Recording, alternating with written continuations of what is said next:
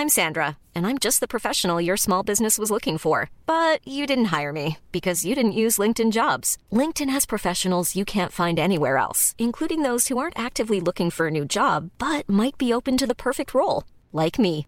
In a given month, over 70% of LinkedIn users don't visit other leading job sites. So if you're not looking on LinkedIn, you'll miss out on great candidates like Sandra. Start hiring professionals like a professional. Post your free job on linkedin.com/people today. You should celebrate yourself every day, but some days you should celebrate with jewelry. Whether you want to commemorate an unforgettable moment or just bring some added sparkle to your collection, Blue Nile can offer you expert guidance and a wide assortment of jewelry of the highest quality at the best price. Go to BlueNile.com today and experience the ease and convenience of shopping Blue Nile, the original online jeweler since 1999. That's BlueNile.com. BlueNile.com. Before we start this podcast, I wanted to let you know about Little Tummy, the first cold press organic baby food delivery company. Unlike most pouches on the market, their baby food is not heat processed, and every ingredient has a purpose, hand-selected by paediatricians to introduce your baby to fresh, authentic tastes from early on.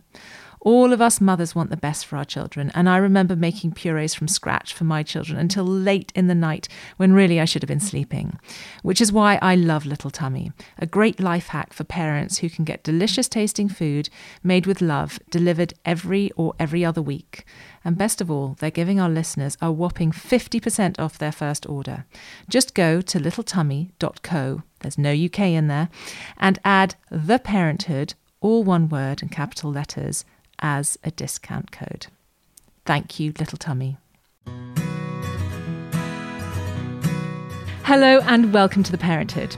There's a lot of pressure to be a good mother nowadays, and that's a good thing. If it makes us better parents, if we raise healthy, happy, well-balanced children, that pressure is positive. But today, that pressure to be a good mother often morphs into pressure to be a perfect mother, and this, as well as being unachievable, can also end up being far from a good thing for both us and our children.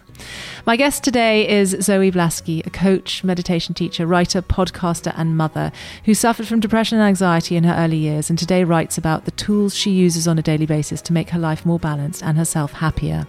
She argues that becoming a mother is the perfect time to tackle those feelings of fear, doubt, and insecurity.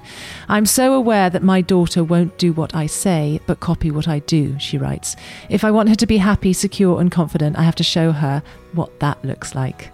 Zoe, thank you so much for being here today. Oh, I'm delighted. Thank you for having me. I do love your writing, your blog in particular. I feel that it is so wise. Instead of looking through it, I think, yes, this makes total sense. So thank you for being so open and accessible with your writing. Oh, well, thank you. And I sometimes say it's hard-won wisdom. Like I had to go through a lot to get some of the lessons that I'm able to live in my own life and teach today. So it means a lot to hear that it's reaching people and it resonates, because it wasn't easy to learn some of these things. Well, I mean, I guess wisdom never is easily come by. You know, anyone who's wise has usually lived some kind of life that, you know, has taught them those skills. Exactly. I'd like to talk about the word perfect, which is sort of the centre point of our discussion today, and how, certainly for me, its meaning has changed. I remember when I was little, perfect did mean perfect. It meant, oh, I'd love to be perfect, like that girl is just perfect. And then I think as I got a bit older, got into my teens, I'd sort of use the word perfect slightly through gritted teeth. And if I described someone as perfect, they were generally a bit annoying too, just a bit smug. And then as I've transitioned into a mother, I've realised that perfection, I think, is actually really toxic. It's unhealthy in so many different ways. Is this something you see reflected in sort of lots of new mothers, that understanding that actually perfection isn't such a good thing? Or is it still a bit of an alien concept to people? I think perfectionism is quite misunderstood. Like, people often think that perfectionism is about how we present, maybe how we look, maybe how our houses look, maybe how we want our children to look. My understanding of perfectionism through my own recovery, I call myself a recovering perfectionist, and still am to this day, oh my gosh. My understanding is that really this strive that we have to be perfect or to be something different than we are is really about not feeling good enough. So even though we might not think, a lot of clients say to me, I can't be a perfectionist. I have a messy house, or I can't be a perfectionist because my wardrobe isn't ordered by colour. And I think there's that sense that that's what it is, that this perfectionism drives like this orderliness on the outside. My view of perfectionism is that it's often internal, and it's often feeling that unless we do something better or different or be different than who we really are, that's not okay. So that's when you see people coming into lots of behaviours where they're, always striving for more in their own lives. So they might do something and then they want more, so they might, launch a business but decide that it's not enough. They need to get more clients, or they might cook a meal but decide that it wasn't enough. They should have done that differently. Mm-hmm. So what I see is this striving, it's an inner thing for me. And that's my experience of it, was that I never felt enough. And then that spun off on loads of behaviours of not being able to just settle into who I was. And what that can sometimes do is then create this thing called the when-then game that I like to talk about, which is, when my house is tidier, or when I have a bigger house, or when I have a better job, or when I have more balance in my life, or when my children are better behaved, then I'll feel okay, then I'll feel happy.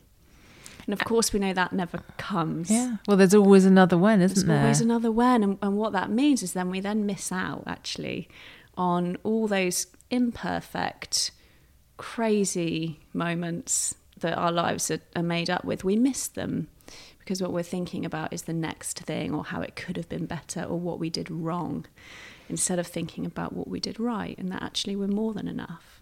I was listening to a podcast on happiness the other day, and there was a guy who was a sort of Google exec, and he said that there was definitely a correlation between the more money he had, the less happy he became. Do you think that can be translated into perfectionism, that actually you present in a certain way, you do have a sort of level of perfectionism in your life, and that sort of breeds the want for more? Yeah, absolutely. So that's bringing in this idea of external validation as well, which was my story. I was a workaholic in my early 20s because I didn't feel enough on the inside. So I would get a job. I got a really good job when I was young, but it wasn't enough because I so needed that external validation, which for some people can come in the form of money. Some people can come in the form of other things. It's often materialism in my experience. Yes, so I was always striving for the next thing, and that puts you on a pretty uncomfortable hamster wheel, mm-hmm. where actually you forget about your self-care, you forget about enjoying your life just for enjoying your life, and you are constantly, which is probably what the Google executive was referring to, because you're constantly thinking about how can I get more, because the truth is that if we don't feel enough on the inside, nothing on the outside will fill that hole.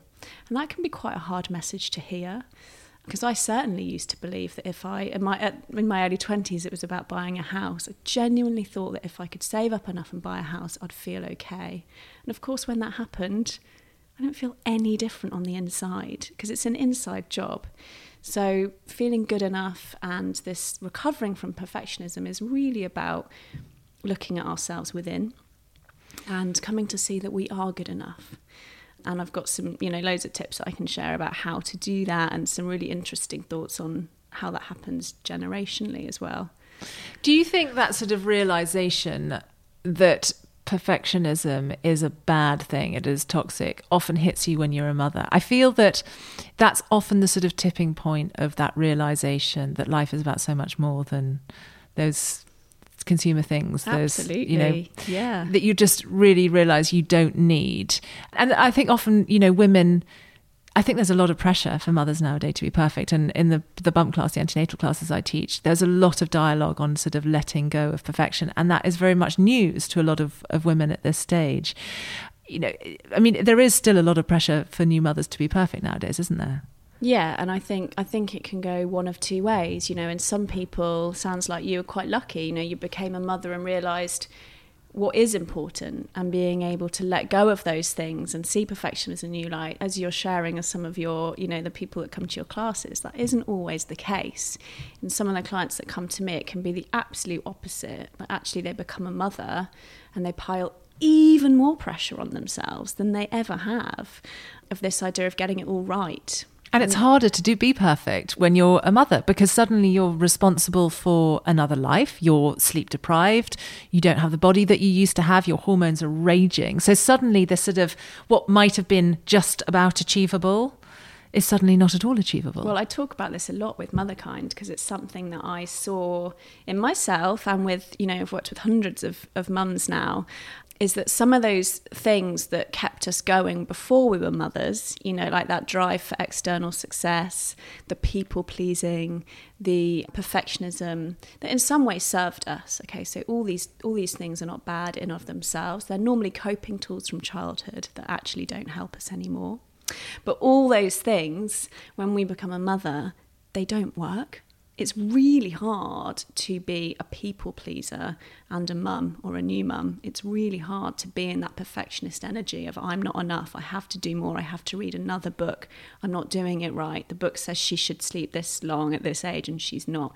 That's where a lot of the anxiety comes from, a lot of the guilt, a lot of the stress, which then manifests, of course, in our mental health and our physical health. So I think we can get by with some of these behaviours. They're never ideal from my perspective, but where the rubber really hits the road is when we become parents, because we just can't do it. And if we don't have an understanding of what we're doing, of self-awareness and some tools to help us, that's when people can get to, really tricky spots. And that's what Motherkind's about. You said in the intro about me, that's why I think motherhood is a perfect time to heal some of these things. And that can sound weird because it's like, well, we don't have any time when we become mums. But what I see is it all comes to the surface. All those things we've been doing to try and cope and survive that often got taught to us at childhood just can't work when we become mums. And to me, that's exciting because it means that we can change and we can give our children a different experience than maybe we did.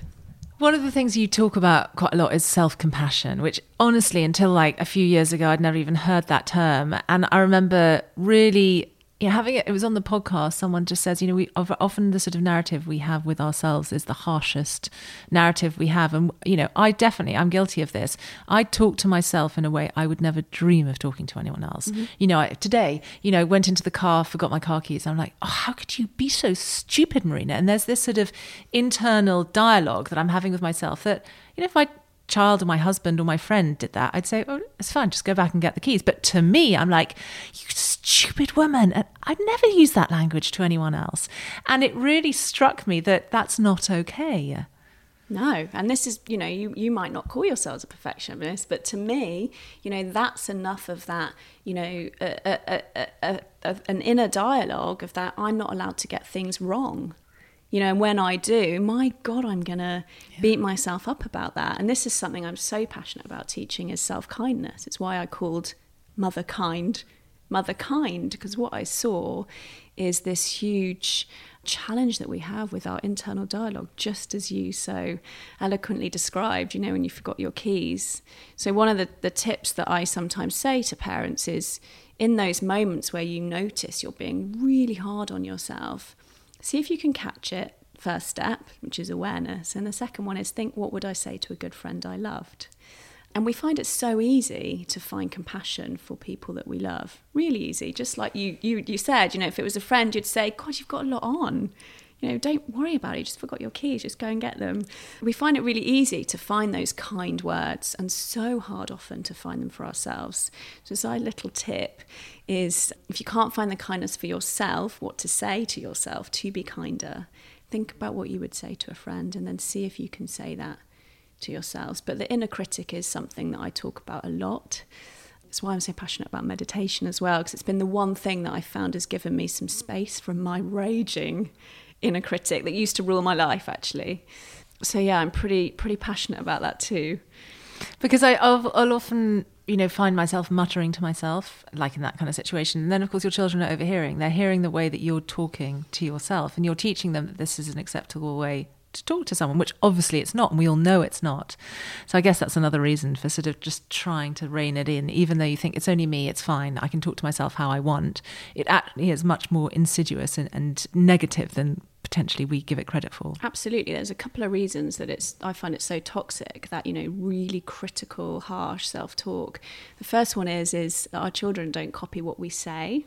They really don't. What they do is they embody on a conscious and a subconscious level who we are and what we do, and they're watching how we treat ourselves. So they're watching what happens when we make a mistake, and they'll notice, because they're incredibly instinctive, they'll notice our body language change even. So what we really want to be teaching our children, of course, which comes from us first, is that we're all imperfect. We all make mistakes, and this is, of course, what we say to our children, right? Who wouldn't say that, Yeah. But actually that lesson won't get integrated into who they are in their subconscious unless they see us really living that. So that's one thing that's really important, and a reason and a driver. And sometimes I say, if you can't do it for you, do it for them. Mm-hmm. And the second reason is that actually we sometimes think that being harsh on ourselves, beating ourselves up internally, is going to make us better somehow, that it's going to make us to be able to be a better mum or perform better. But all the studies show the absolute opposite.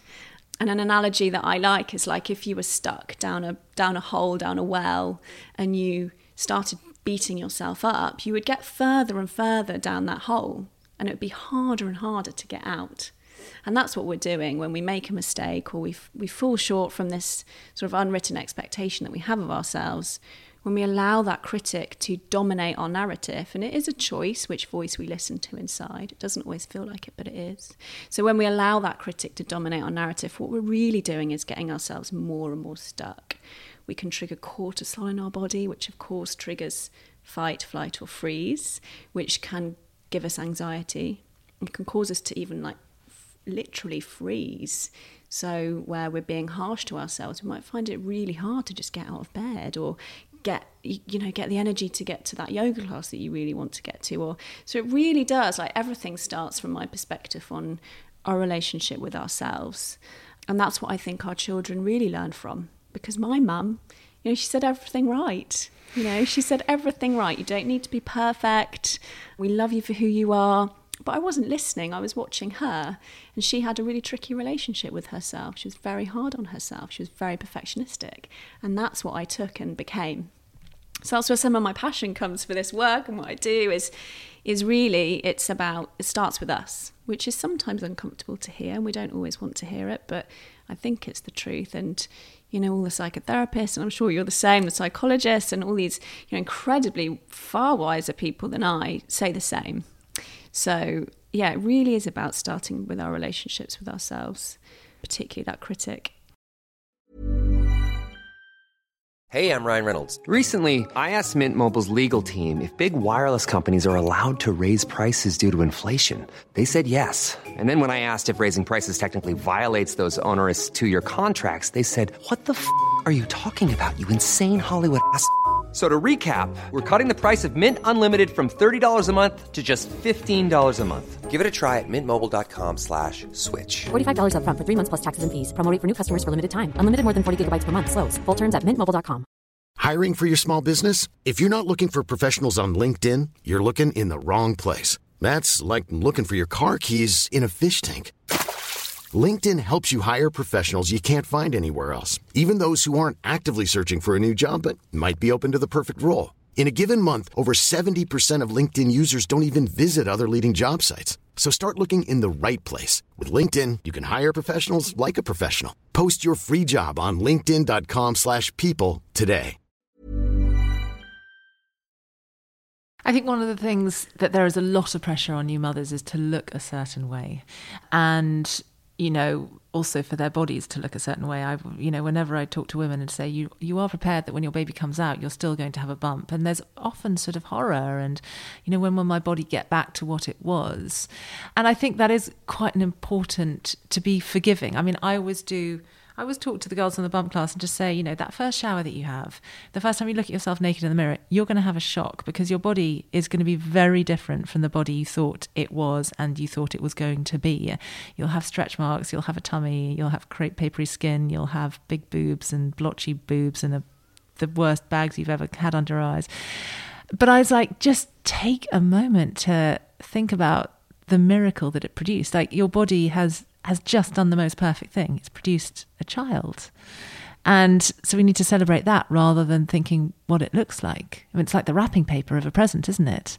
It's no one's going to not like the present because the wrapping paper wasn't very nice. It's about what lies beneath, which is so much more important. Yeah, and it all comes back to what we're talking about, isn't it? Which is the relationship with ourselves and being kind to ourselves.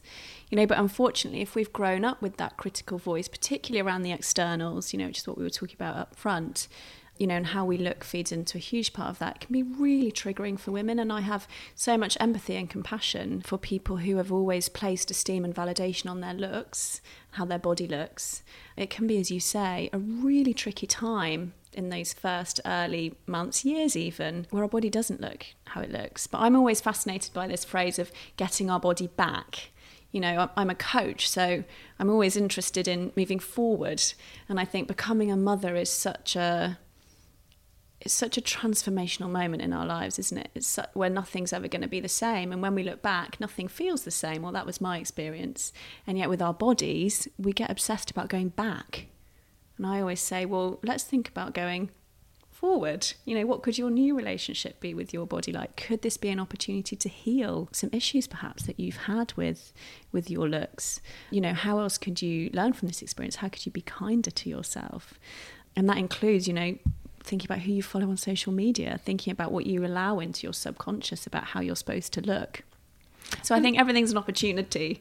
Well, because also that conversation becomes so much more important than when you have children. We're then talking about the much bigger conversation about how much value you place on what you look like. And I do think, a lot of consumerism targeted towards particularly young girls says to them, you're better if you look better. You're a better person if you look a certain way. And actually, I say better. I mean, what is this concept of beautiful? Really, it's just a fashion, isn't it? It's a fad. It's very different to what it was 200 years ago. And yet that narrative is so important for them, because what you don't want is to, have a child that really genuinely feels that people will like her better if she looks a certain way. Absolutely. And actually, our whole consumerist society is set up on the when then game. Absolutely. The whole thing is when you buy this, then you'll feel this. You must have, your hair's not good enough. You've got to have better hair, so buy this shampoo. Smooth it. Yeah. So I think, and how we look absolutely plays into part of that, but it's actually a far bigger thing that our whole society is about. You need more than you have to be okay. And to me, that's a really toxic, we talk about toxic perfectionism, that absolutely plays into this concept. It's really toxic, because what we're really saying is we're not enough as we are. And from that place, we're setting ourselves up for loads of behaviours that aren't going to help us ultimately. So what I'm really passionate about teaching the mums I work with, and being a parent myself, I work really hard to just accept and love myself as I am, and to focus on progress, not perfection. This idea of perfection, and as you say, what is the perfect look? It doesn't exist, because one person's beauty is another person's flaw. And as you say, we only have to look back into history, where in history having a bigger body was more beautiful because it meant you were wealthier, you could eat. And being skinny was a sign of poverty. So it just goes to show, this is so in the eye of how we perceive things. So it's really about being okay with ourselves. And that starts with looking at that inner critic that we were talking about. How important, I was talking to a mother who's just given birth the other day, and she doesn't like her body at the moment. She says, I'm too heavy for my liking.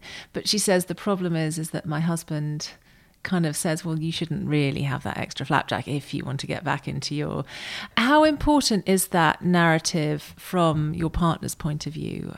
I mean, I think it's, listen, on the one hand, if she's unhappy and she feels like she'd be happier if she was half a stone lighter, when he's pointing out the obvious, isn't he? And he's like, I'm just trying to help you. I'm not criticising you. But how important is that, narrative from your husband or your partner? Well, I think I always say it starts with us.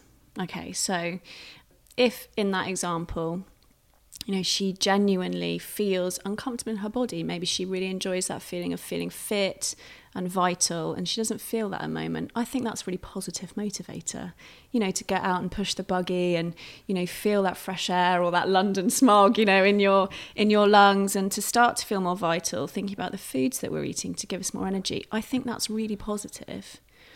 If it's about, I want to get back into this size, I don't feel enough because I've got this extra weight around me, I don't feel lovable and I don't feel loved, I think that's toxic. So I think it always starts with us. We can't really control what other people around us do, even our husbands, much as we'd like to. They all bring their own. Yeah, I know, it's so annoying to learn that, isn't it? We can't control or change another. Yeah, so we can't really control what a husband says to us. But if she's continually saying, I want to look different, I want to look different, I want to look different, but her behaviour isn't matching up with that, as a coach, I would find that really interesting, like what's going on there. I would suspect that actually she's feeling some external pressure, but her instinct is to nourish herself, which is why she's into the flapjack. And I would say that's brilliant. But it's quite an exciting time because I feel like, I don't know if you feel like this, but I just feel like there's than when I was growing up, or even actually when I became a mum nearly 4 years ago, there's such a different conversation now, led by social media. Some real pioneers like Bryony Gordon, who I've had on the podcast, and others who are doing brilliant things for body neutrality, body positivity. Well, even just looking in magazines and just seeing, listen, it's way off perfect. And there are a lot of sort of functioning anorexics who have a very lucrative business in terms of modelling. But you do see a much greater diversity of body shapes. And, and I look at how my children are growing up, and I think there's much more of an acceptance that different people look different, and that's all fine. Compared to, I didn't play with Barbies, but all my contemporaries did. And there was no one questioned that was just a really unhealthy body image for young girls to be focusing on. It's crazy to think back, isn't it? I had Barbies and now I look at that and I think, my gosh, like what was that telling my subconscious? Our subconscious rules our behaviour. What was that telling my subconscious? Incredibly toxic, and yet no one questioned it. So as you say, we're really far from perfect on this, but I feel quite excited in terms of the way that the narrative is going, and I think that's this general sort of waking up that I'm seeing in the world that really excites me. But I think ultimately it comes back to us. We are responsible for, and only we are responsible really for our own happiness, for our own health, for healing our own pasts, and for how we are as parents. We can't blame the media and images, because we choose in so many ways what we consume and the narrative that we put around that. And you're right, with social media, we can choose who we follow and unfollow. And I suppose it's about thinking, does this person really make me feel good about myself? Do I look at those posts and feel happy, or do I feel inadequate? Absolutely. I talk about that all the time. Just if you scroll Instagram and you put that phone down and you feel positive, you might feel inspired. I think it's a great thing. If you scroll Instagram and you come off it and you're feeling less than, you're feeling insecure, you might be feeling a dissatisfaction with your own life, I would really ask you to question what your intention is for social media. And that doesn't mean you have to stop social media altogether, because there's a lot of practical stuff. There's a lot of entertaining stuff on there.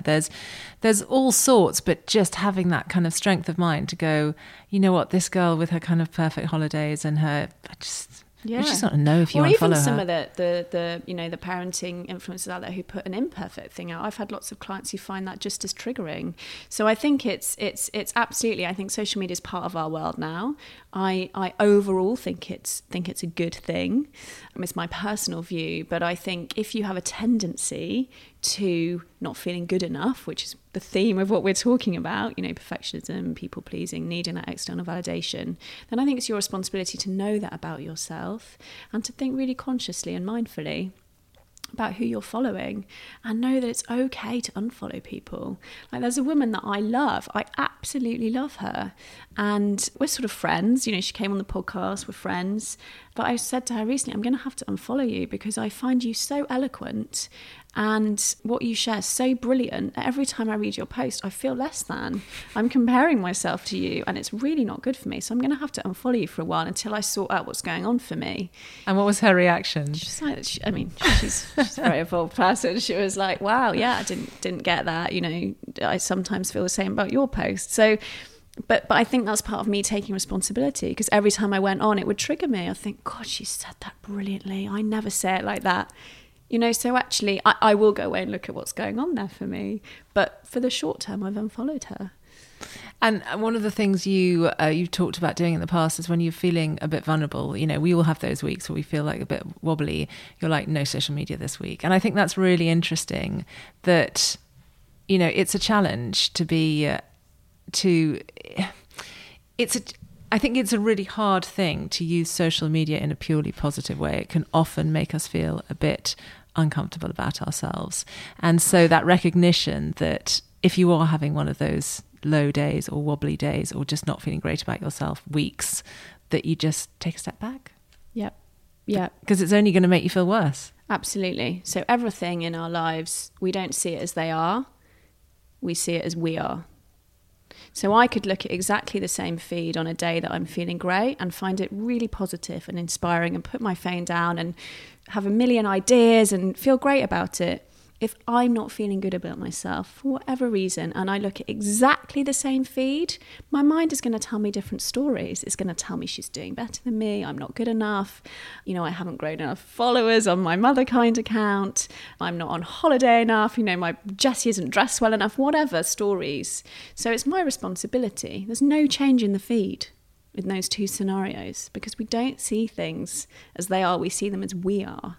So it's having that level of awareness and taking that responsibility. So I still do that quite a lot, which definitely affects my following on Motherkind, because I don't post so regularly, which a lot of our contemporaries do, don't they? Because I will take 2 days where I just won't look at it if I'm feeling wobbly, and I'll go within and, you know, get the support that I need. And then when I feel better, I'll go back on it and it becomes a really positive experience again. And this is what we need to teach our children too. It's taking resposibility for ourselves.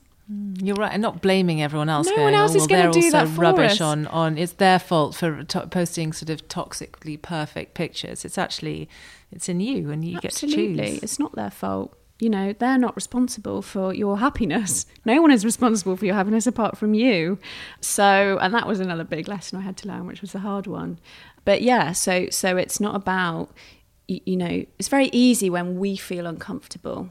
In fact, you know, this is sometimes what we often do, is we then want to pass that pain on to another straight away in form of judgment or blame, whereas actually what we really want to do, and it's hard, and I don't always do it for sure, but is when that trigger comes up or that pain comes up, we want to be like, what's going on with me here? Because when we find ourselves judging society, judging the politicians, hating, you know, often there's something going on in us that we don't want to look at. So, you know, I sometimes say pain isn't a hot potato, you know, it's not something that we want to feel and then instantly give back to someone else. We don't want to be a hurting person that then hurts someone else, because then you're stuck in that negative cycle.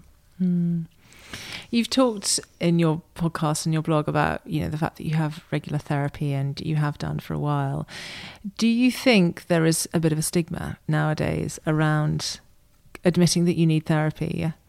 Yeah, sometimes I find questions like this hard, because I've been having therapy for 12 years. So for me, it feels as normal as like washing my hair.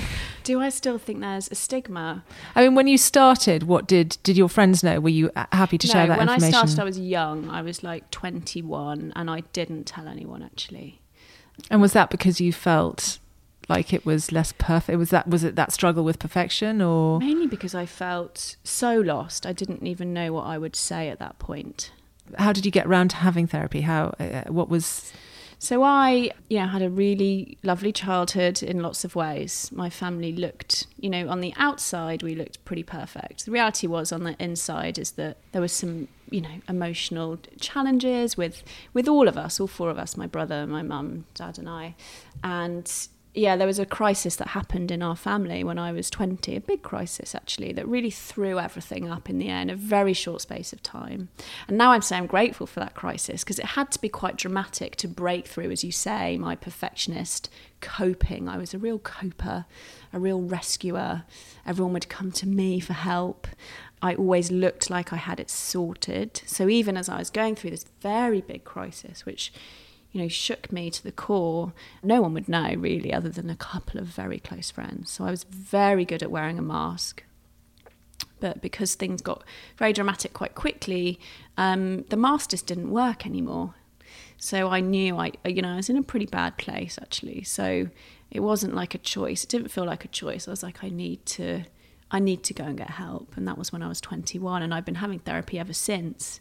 And some people say, well, aren't you healed yet? But my experience of it is that there's always something else that's coming up as I go through different phases of my life. And I started having intense therapy again, like weekly and quite intensive therapy when Jessie was 6 months, because so much, another whole layer came up for me to look at. So, yeah, I think there definitely is still some stigma. I feel again excited because I think that's changing. I think people are talking more and more openly about therapy. I sort of think it's crazy that people think that they can survive this mad world without some external support. And I think people often think that if you've had an okay childhood, you don't need therapy, is sometimes the narrative that we can tell ourselves. Whereas actually I see therapy as just, an hour a week for someone to listen to me, to reflect back with some knowledge and insight and kindness often. I've had some of the kindest therapists in the world, just to help show me and to challenge some of that internal dialogue. For me, it's a really big part of self-care. Sometimes it can be scary because things get uncovered that you might not have been aware of. But again, I find that quite exciting, because when we're aware of something, we can change it. It's when we're not aware. In a safe environment. It's so safe. It's not like that person's going to suddenly call all your friends and go, did you know? Exactly. They're discreet. Yeah, it's really safe. You have to choose the right therapist, and I've been on a journey with that too, and I'm really passionate about helping people do that. So that's a lot of what I do in my DMs, actually, is refer people to different therapists that I've worked with or know or had on the podcast, because going to Google can be an interesting experience for sure. And also, a recommendation from a friend doesn't mean you're necessarily going to find the right person for you. Absolutely. So it's always about, interviewing that person, and you're totally within your rights to say, can we have a 10-15 minute chat before I start working with you? And you want to be asking them, about their style, understand a bit about, their training. Are they registered? What types of things can they help with? But more than any of that, it's about the energy. And do you connect with that person? Do you feel seen by that person? Do you feel safe with them? Because that's how you're going to make the most progress, is the more honest that you can be, the more you can talk about parts of you that maybe you've never talked about or you really don't want to talk about. Often those are the parts that are going to unlock the real healing that can happen, and that sense of freedom on the other side. But you have to feel safe in order to do that. And do you talk to your family about these? I mean, this is obviously a shared experience that triggered it with your family. Did they all respond in a similar way, and did you all seek to resolve it in a similar way? Or not really. Some did. Some have to be quite careful what I'm talking about, because obviously this is like my family's sort of deep challenges. But yes, a couple of my members of my close family have gone on similar journeys to me, and a couple haven't, and that's totally okay. People deal with things in different ways. Absolutely. I guess. But my husband has weekly therapy too, so we'll sometimes have therapy debriefs, and we do a lot of couples therapy, and we have done in the past, and I'm sure we will in the future. Maybe when number 2 comes, we might need to go back into couples therapy to iron out some bumps in the road. But I'm really passionate about it. I think it's really important to look at ourselves, and we can't do that on our own. It's just too hard. We're so in our narrative. And I sometimes say the fish doesn't know it's in water. We're so in it, and it feels so real to us, the stories that we tell ourselves and how we are and how we think we are. Like the perfectionist, people think I'm just a perfectionist. Well, actually, I would argue no. We're not born perfectionistic, are we? Otherwise, children wouldn't learn to walk, because they'd try, fail, and then never try again. So we're not born this way. These are things that we did to cope and survive different things in our life that actually don't serve us anymore. I think what strikes me talking to you now, you're a brilliant communicator, and that is something we learn, and it's something we can teach. And I think in a relationship, one of the real benefits about couples therapy is that it teaches you to communicate on a really good level. And ultimately, if you've got no communication, you've got no relationship. Absolutely. And so of all the things I want to be able to teach my children to do well, and of all the things that I value in terms of cultivating with my husband, it is the communication. It all comes back down to that. Well, we're relational beings, and there's loads of studies coming out now about the loneliness epidemic and what that is meaning for our nervous systems and our stress. We are social beings. It's only in relative history, 9,000 years or so, that we live like we do now, relatively isolated. Lots of mums in houses with their baby on their own. So it's not natural. But what is natural, as you say, is connecting and communicating. So I'm the same. I really want to helped Jessie through watching me, you know, 2 things. One is self-awareness. The second is self-empowerment, knowing that I can change. And the third is absolutely, as you say, communication and being able to express myself in a really kind and clear way. And that includes saying no. That includes having boundaries. That includes standing up for myself. So absolutely, I totally agree that, and couples therapy really helped us with that.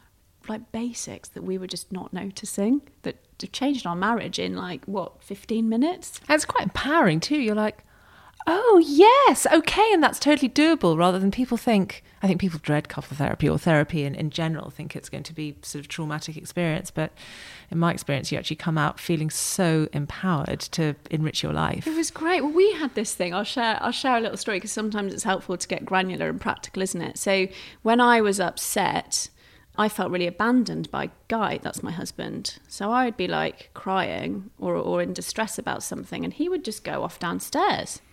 And I'd be like enraged, like what is going on here? And then he would be upset, and I would go over and try and hug him and say, "You okay? Let's talk. Let's connect." And he would sometimes be like, "F off," like shout at me, and I would be like, more, you know, crying. I've married the wrong person. This guy is like an animal. This is horrendous.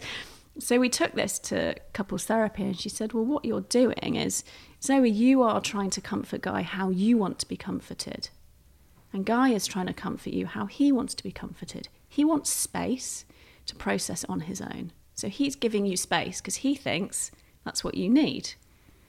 And I was going and trying to, you know, connect with him because that's what I needed when I'm upset, whereas he wants space. So we had it totally back to front.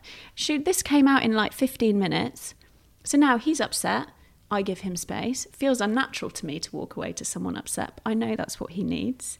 I'm upset. He comes and comforts me, sits with me. What do you need? How can I help? Which feels unnatural to him, but it's what we need. So that took, 15 minutes? And it's totally changed our marriage because now we're both getting our needs met, and it feels great. And it makes total sense. Of course, you look at it and you think, well, how could I not have come up with that? But we didn't. And I do this. I think I was working in this field, like I was coaching and I was trained, and I was like, oh my God, I'm embarrassed because it's so simple.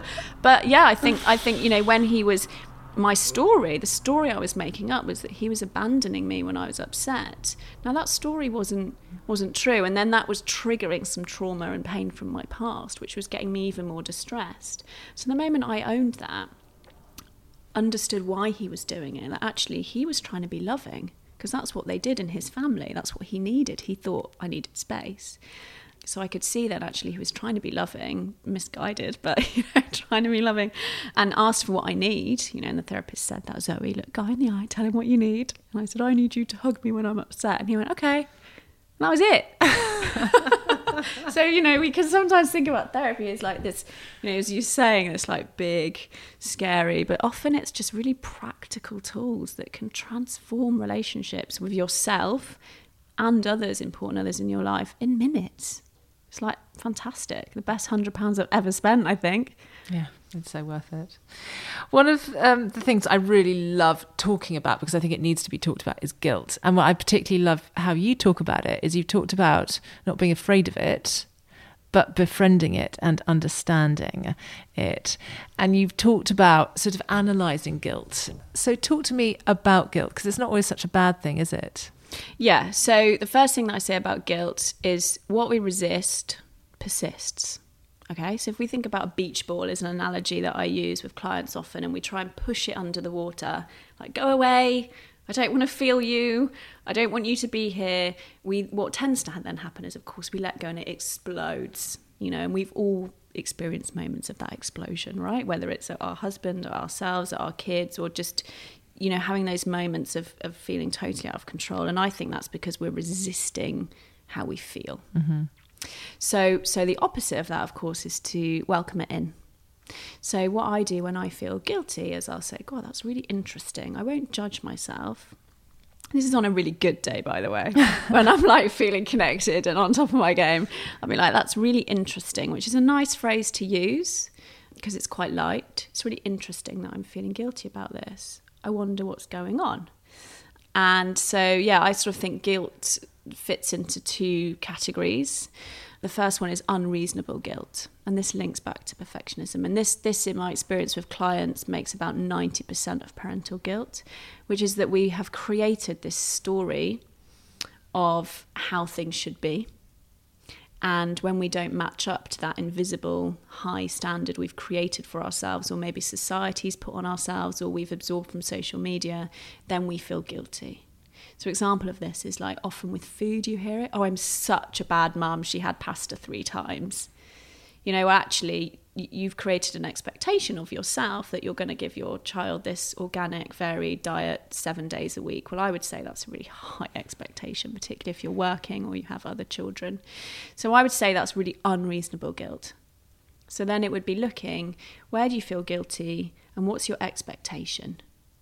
You know, so a lot of mums I work with say, I feel so guilty because I only do pick up 1 day a week, for example. And I say, but you work 4 days. So how is that ever going to be different? You've put this expectation on yourself that you're somehow going to be able to do pick up and drop off every day and get into the office at 8. It's not going to work. So either you have to accept that you've made that choice, be okay with that, or you're going to have to change something. So it's only by looking at it. Otherwise, that client in particular I'm thinking of would have been left with this perpetual feeling of guilt for years. You know, what she actually did was asked her employer to change her hours a little bit, so she now does 2 pickups and drop-offs, which she's decided feels great for her, and she doesn't feel guilty on the days that she isn't doing it. Because children pick up on that guilt. Absolutely. I see it the whole time with mothers who work more than they want to, and their children will milk it. Yeah. Not because they really need you, but because they know that it provokes a response. Yeah. Well, yeah, I mean, that's quite a complex one in child psychology in terms of what's going on there. But for sure, like children, guilt is really coming back to what we've talked about. It's not feeling good enough. And that's what children will pick up on ultimately. And sometimes, you know, if we feel perpetually guilty, we can overcompensate. Our boundaries can get wobbly. You know, if we feel guilty, yeah, okay, you can have the other toy, which we all do from time to time, you know, but if we're doing that every day, that's an interesting lesson that we're teaching our children about how much we respect ourselves and what we do, what we say we do, which of course can make children feel unsafe, which then creates them into create coping tools, some of which is what we've been talking about, perfectionism, people pleasing. So that's an interesting little circle that can sometimes happen. That's why I say it's really important not to accept. I think there's this dialogue that, you know, when you give birth to the guilt and that's okay. I actually feel quite strongly that it's not okay to feel perpetually guilty, and that we can use that feeling of guilt to look within, to work out what's going on. Often in my experiences, it's too high expectations on ourselves. Another word of which is toxic perfectionism. You know, expecting too much of ourselves and then feeling guilty when we fall short. The other 10% is what I call reasonable guilt. So, you know, I had a client who was feeling really guilty. We got on the phone one day because she'd been like late for pickup 3 times that week, like pretty late. And she said, I feel really guilty. And I said, yeah. And she was like, what? Didn't think you were going to say that. And I said, well, you know, let's look at what's going on there. You know, and actually what she was doing is she was cramming her day. Her boundaries were not in place. So she was going to meetings that she was never going to make back for pickup on time. So actually it's no fault of her own, but she was in her people pleaser. She wasn't able to say no. She wasn't feeling enough at work. You know, this is after a bit of a conversation, we uncovered some of this. She wasn't feeling enough at work, so was overcompensating, and the impact was that her little boy was stood at the store gates for a while, you know, on his own 3 times that week. And I said, I think you need to make some changes here. So, and she did, which ultimately made her feel way happier in all areas of her life. So sometimes we do want to look at our guilt, you know, and if we are feeling like, actually that's not who I want to be as a parent. So sometimes it's about knowing what our values are as a parent. And if we're not living those values because of some behaviours of our own, through no fault of our own often, but still our responsibility to look at, then that's definitely something we want to look at. But that only makes 10%. You know, by far the lion's share is this 90% of where we're just feeling guilty for no reason. I've got one thing I feel really guilty about, and I don't know what category it fits in. All right, let me coach you. So my daughter the other day, we are recording this in June. It's about to be the end of the summer term. She goes, "Mommy, my school shoes are getting a bit small." And Ben, my husband, was like, "Oh, let's buy you some new school shoes." And I was like, Iona, if you can keep those school shoes till the end of term, I'll give you £5. Because I was like, her feet are going to grow another size over the school holidays. And Ben was like, "But the structure of her feet, that's terrible. She can't wear too small shoes." I'm like, or are they just a little bit tight? And for the next 2 weeks, they'll be fine. And I don't have to spend another 40 quid on a new pair of shoes. What do you think? Well, reasonable or unreasonable? Well, let's look at the facts. Can she walk in the shoes? Yeah. Does she complain every time her foot hits the floor about the shoes? No. Okay, so this isn't about a fundamental self-care issue of your child. Is the first thing that I would want to uncover. The only thing I would say is the giving of the £5. I think that's quite interesting because what's the sort of message that you might be giving her? I'd rather give £5 to her than 40 quid on a new pair of shoes. No, you're right. I mean, I guess it's just a simple way of having that conversation rather than going, well, we could just wait and see how you feel. And sometimes, especially with her, it needs to be a bit more instant. Yeah. I guess I was being a bit lazy. I get it. I do stuff like that. All the time. I definitely, say, if you do this, you can have this. I am so far from a perfect parent. But ultimately, that's life, isn't it? We work so that we earn money. That's life. Yeah, absolutely. Absolutely. And as you say, in that moment. So I would say that it sounds to me like that's unreasonable, Gil. It sounds like, and if you wanted to, if it was Jessie, I would probably, and if it was on my mind, I'd probably go back and speak to her about it again with, when I had some time with her, I'd probably talk to her about, the value of money. And sometimes we have to feel uncomfortable sometimes, in our clothes or in our shoes and until we can afford to get something new. So I'd probably see it as an opportunity to, teach her a bit about patience, about gratitude. Pragmatism, exactly. Like everything can be used as lesson, but for sure it sounds like that's unreasonable. I think if her toes were curling and she was hobbling and you said no, and you had the means to buy the shoes, which again is an important thing here, because not everyone can just go and buy a new pair of shoes, of course, then I would say, well, maybe that would fit the other category. But the fact that she's able to go to school pretty happily. She skips down the road. Right, and if she's skipping down the road, then that's unreasonable guilt. Yeah. And you're actually teaching her a pretty powerful lesson that we don't just want things and get them.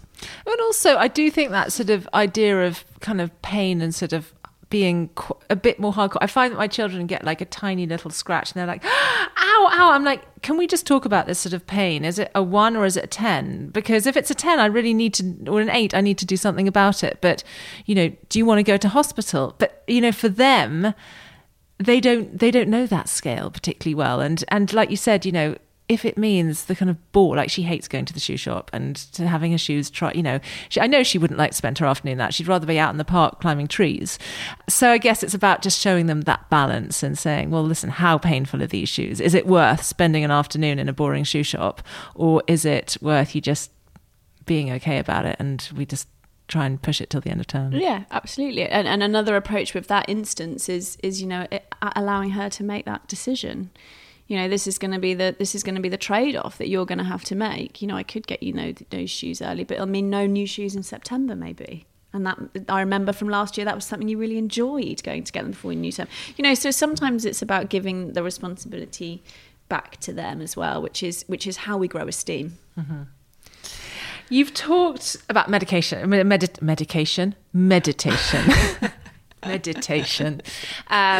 the two go together. Well, exactly. How much is meditation? You've talked about it as like every mum's secret weapon. I don't meditate. I've definitely done a little bit of sort of mindfulness, and I think that actually that can come in many different forms. Absolutely, yeah. But why is that so important? How does that help you? Yeah, well, the first thing, and it's a really important point you raised, is when I talk about meditation, I'm talking about it in its broadest sense. So what I'm really talking about is having some awareness of what's going on inside our brains. And that can be through mindfulness, as you say, on the go, or it can be through like a slightly more formal practice, which is what lots of people think about when they think about meditation, isn't it? So you're sitting cross-legged with your... Yeah, and I need to find 20 minutes a day, and that's just impossible. And if I can't do it every day, it doesn't count. I think that's like some of the unhelpful messages that we've had in the media about meditation. I really just see it as a way to get to know my mind, in the same way that it's really important to get to know my body, in the same way it's really important to get to know my children, my husband, my friend. I have to get to know the nature of my mind, because without knowing the nature of my mind, I am totally at the mercy of it. And, when I was younger, as I was describing, in my 20s, when I had a really hard time, my voice was critical 99.9% of the time. It was telling me untruths about myself and the world.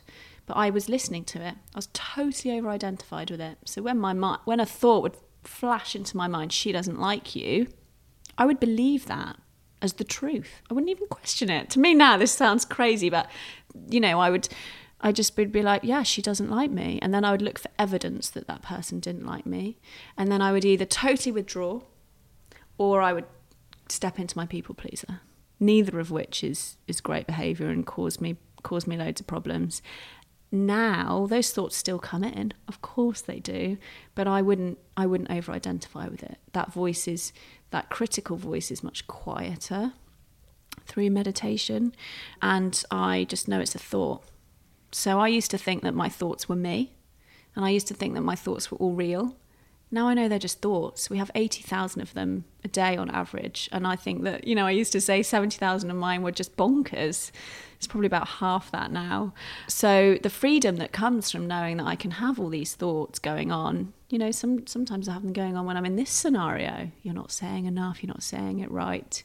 And in the past, that would have changed how I showed up to things. It would have changed my behaviour.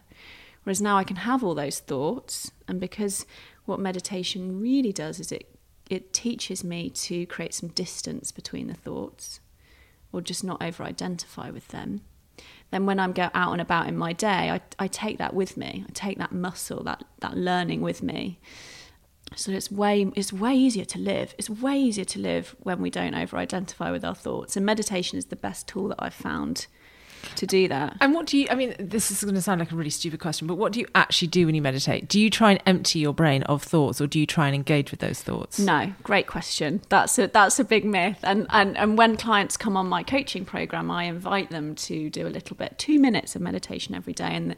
And they'll often come back and say exactly the same thing, which is, well, I just kept thinking. And I'm like, absolutely, that happens. I've been doing it 12 years, still happen, that clearing our brain is not the goal of meditation. That's actually called enlightenment, and that is reserved for a very, very few people who are able to suspend those thoughts for long periods. That is not what we're aiming for. What we're aiming for is that we sit down and we close our eyes and all those thoughts come whoosh, okay? So that's really the first goal of meditation, is just to realise, wow, there's a lot of noise up there. And that noise is going on when we're going about our days, when we're feeding our children, when we're at pick-up, when we're at drop-off, when we're with our husbands, when we're with our friends. It's just that we don't realise it as noise. It's only when we stop and close our eyes, or not, and just realise, oh my God, it's really noisy. If you've known and done it before and you don't believe me, have a shower. Next time you're in the shower, and notice how many voices are in the shower with you. Because what we realise is that when we're showering, we'll often be back in yesterday. We'll be in that meeting that we've got at 9 a.m. We'll be thinking about a million things other than being just in the shower. So that's really what we're doing, is we're teaching ourselves that our mind is just constantly pinging. And how does the acknowledgement of that make that noise less? Good question. Because what we do is we then, as we get into any form of practice, mindfulness or meditation, we come fully back to the moment. So we concentrate on something that isn't our thoughts. Okay? So when you said, is the goal to clear our mind? No. But the goal is that when you have a thought, it's to not go off on that thought. So we sometimes think about it as branches of a tree. So, the thought might be, I feel really guilty about that. Okay. Now, if you're in meditation, what I would encourage you to do is to just notice that thought like a cloud, going across the inside of your mind, and just come back to whatever you're focusing on. Some people focus on a guided meditation on an app, so come back to that person's voice. Some people focus on breath, so come back to your breath. Some people, if you're doing mindfulness, will be focusing on washing their hands. Okay, so come back to the feeling of water, or whatever it is, just come back to the now. And then that thought's gone. The next one might be about something else. Okay. Whereas if we have never practiced meditation, or we have no idea about the nature of our mind, the next thought might be, I'm a rubbish mum. The next thought might be, yes, because my little girl did say to me 2 days ago she hated me. The next thought might be, actually, yeah, she's right. I do, and maybe I hate myself. The next thought might be, God, I'm not going to go to that thing this morning. And then suddenly our behaviour has totally changed because of this one thought that was just a thought that wasn't true. Now, as we talked about earlier, if you're having that perpetually, that might be something to look at. But generally, these thoughts are they're just thoughts. And there's a nice analogy around, thoughts are clouds. Have you heard this one? Thoughts are clouds in the sky. And, we know from when we go up in an aeroplane, there's always blue above the clouds. There's always that blue sky, and that's like our minds. We can always find that place of stillness if we can come back to the moment. But what our minds like to do is take us forward and back. And if we go back, we tend to feel depressed because we can't change anything about that. We feel quite defeated, disempowered.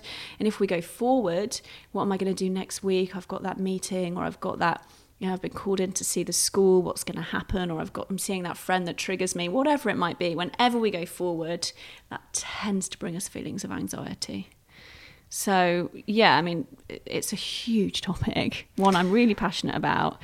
And that's why I call it Secret Weapon, because you can find total freedom. Yeah. And do you think that, looking at my life, so when I was 12, when there weren't mobile phones, there was a lot more time in day-to-day for reflection. And actually, I went to a school where we went to chapel twice a day, and I'm not a religious person, but it was a really good time to reflect. It was basically sort of a primitive form of or early form of mindfulness. Do you think that nowadays, when we basically have our phones in our pockets the whole time, like, catch the tube and look down the platform and everyone is looking at their phone, there's no 2 minutes just to be there waiting for the tube, looking around, or sitting at traffic lights even, so many people, I know you're not meant to, but people pick up their phone and they don't just stop and look at the clouds or look at what's around them. Do you think that has the impact of that means that it is more important than ever to take a little bit of time out to... Yeah, absolutely. And that's what all the studies show. So if you look at any studies about our level of how much we're able to concentrate on one thing, we're all way more distracted than we used to be. And technology has a massive part to play in that. So does the pace of modern life. Life has never been faster paced, even outside cities. This isn't just something that's exclusive to the big cities. Life has never been faster. We've never had access to more information at the click of a button. So I think, instead of blaming that, it's about knowing that and taking a bit of responsibility. And there was a really, really study that I found really powerful, because it said that just 60 seconds a day of doing what I was describing in any way you can, just coming back to the moment, can start to rewire your brain. And that could potentially be while you're brushing your teeth. Brushing your teeth is a mindfulness. Unless you're scrolling through Instagram at the same time. Yeah, try not to do that. That's not it. But yeah, teeth brushing is something that lots of mindfulness teachers teach, because it's something that we do twice a day. Often it's when we're doing that the mind finds mundane tasks like that really boring. So what it does is it wants to take us forward or back. But of course, as I was describing, we're then at the mercy of whatever these thoughts come to us as, right? So that can make us feel bad, sometimes good if we're thinking about reflecting on a happy memory or a good day, but most of the time, because of negativity bias, our mind is going to focus on something bad. So teeth brushing is a great one. Like, what does it actually taste like, the toothpaste in your mouth? What does it actually feel like can you feel the individual bristles going across your teeth? Doing that, just focusing on that, all your attention on that for 30, 60 seconds while you're doing it can have a profound, it sounds bonkers, doesn't it? But the studies are there, I'm not making this stuff up, can have a profound impact on our ability to not over-identify with these crazy minds that we have, or most of us have. I know I have. And if I've got listeners, hearing this thinking, I totally get that. I love the idea of that mindfulness. Are there any apps or any tools that you would recommend? Yeah, so I use the Calm app, and I'm not an affiliate of Calm. I probably should be, the amount I promote it. I'm quite even though I'm recovering from a lot of this stuff, I still like achievement, and you can see like little green dots every day that you've done it, and I really like that. It really motivates me.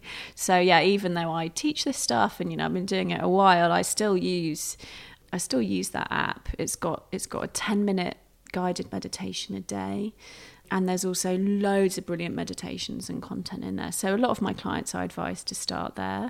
There's loads of great books on mindfulness out there, ways to access it. There's loads online. You can follow me, on my Instagram. I talk about this stuff quite a lot and share some quick tips. So yeah, I think when you first start out, I would definitely get some support with it. It's quite hard to just sit at home with nothing and say, right, I'm going to meditate. That's when some of those challenges can come in, where we use it as another thing to beat ourselves up that we're not good at. And of course, that's totally not the aim. Well, Zoe, it's been really great to chat to you. I've so enjoyed it. The more doing this podcast, I've realised that very often really rubbish things that happen to people in their lives often make them stronger and a better person. That is then extended to other people. And I think you're the prime example of that. So thank you so much for coming to chat to me today. Zoe's website is full of information. So it's motherkind.co, isn't it? Yeah, your website. Yeah. And then you can get onto Zoe's Instagram from there as well, and listen to the podcast. The podcast is available on iTunes, or is it? Yeah, iTunes, my website, and SoundCloud. So it's the Motherkind podcast, and it's full of interesting interviews. You can hear how well she speaks, so I'd highly recommend listening to that. Thank you so much. Oh, thank you so much. And thank you all for downloading another episode of The Parenthood. Please don't forget to subscribe, rate and review us. It does boost us in the podcast charts and helps new listeners find us. Day to day you can find out what I'm up to, thinking about and recording next on Instagram. I'm at marina.fogel. But in the meantime, from Zoe and me, thanks for listening and goodbye.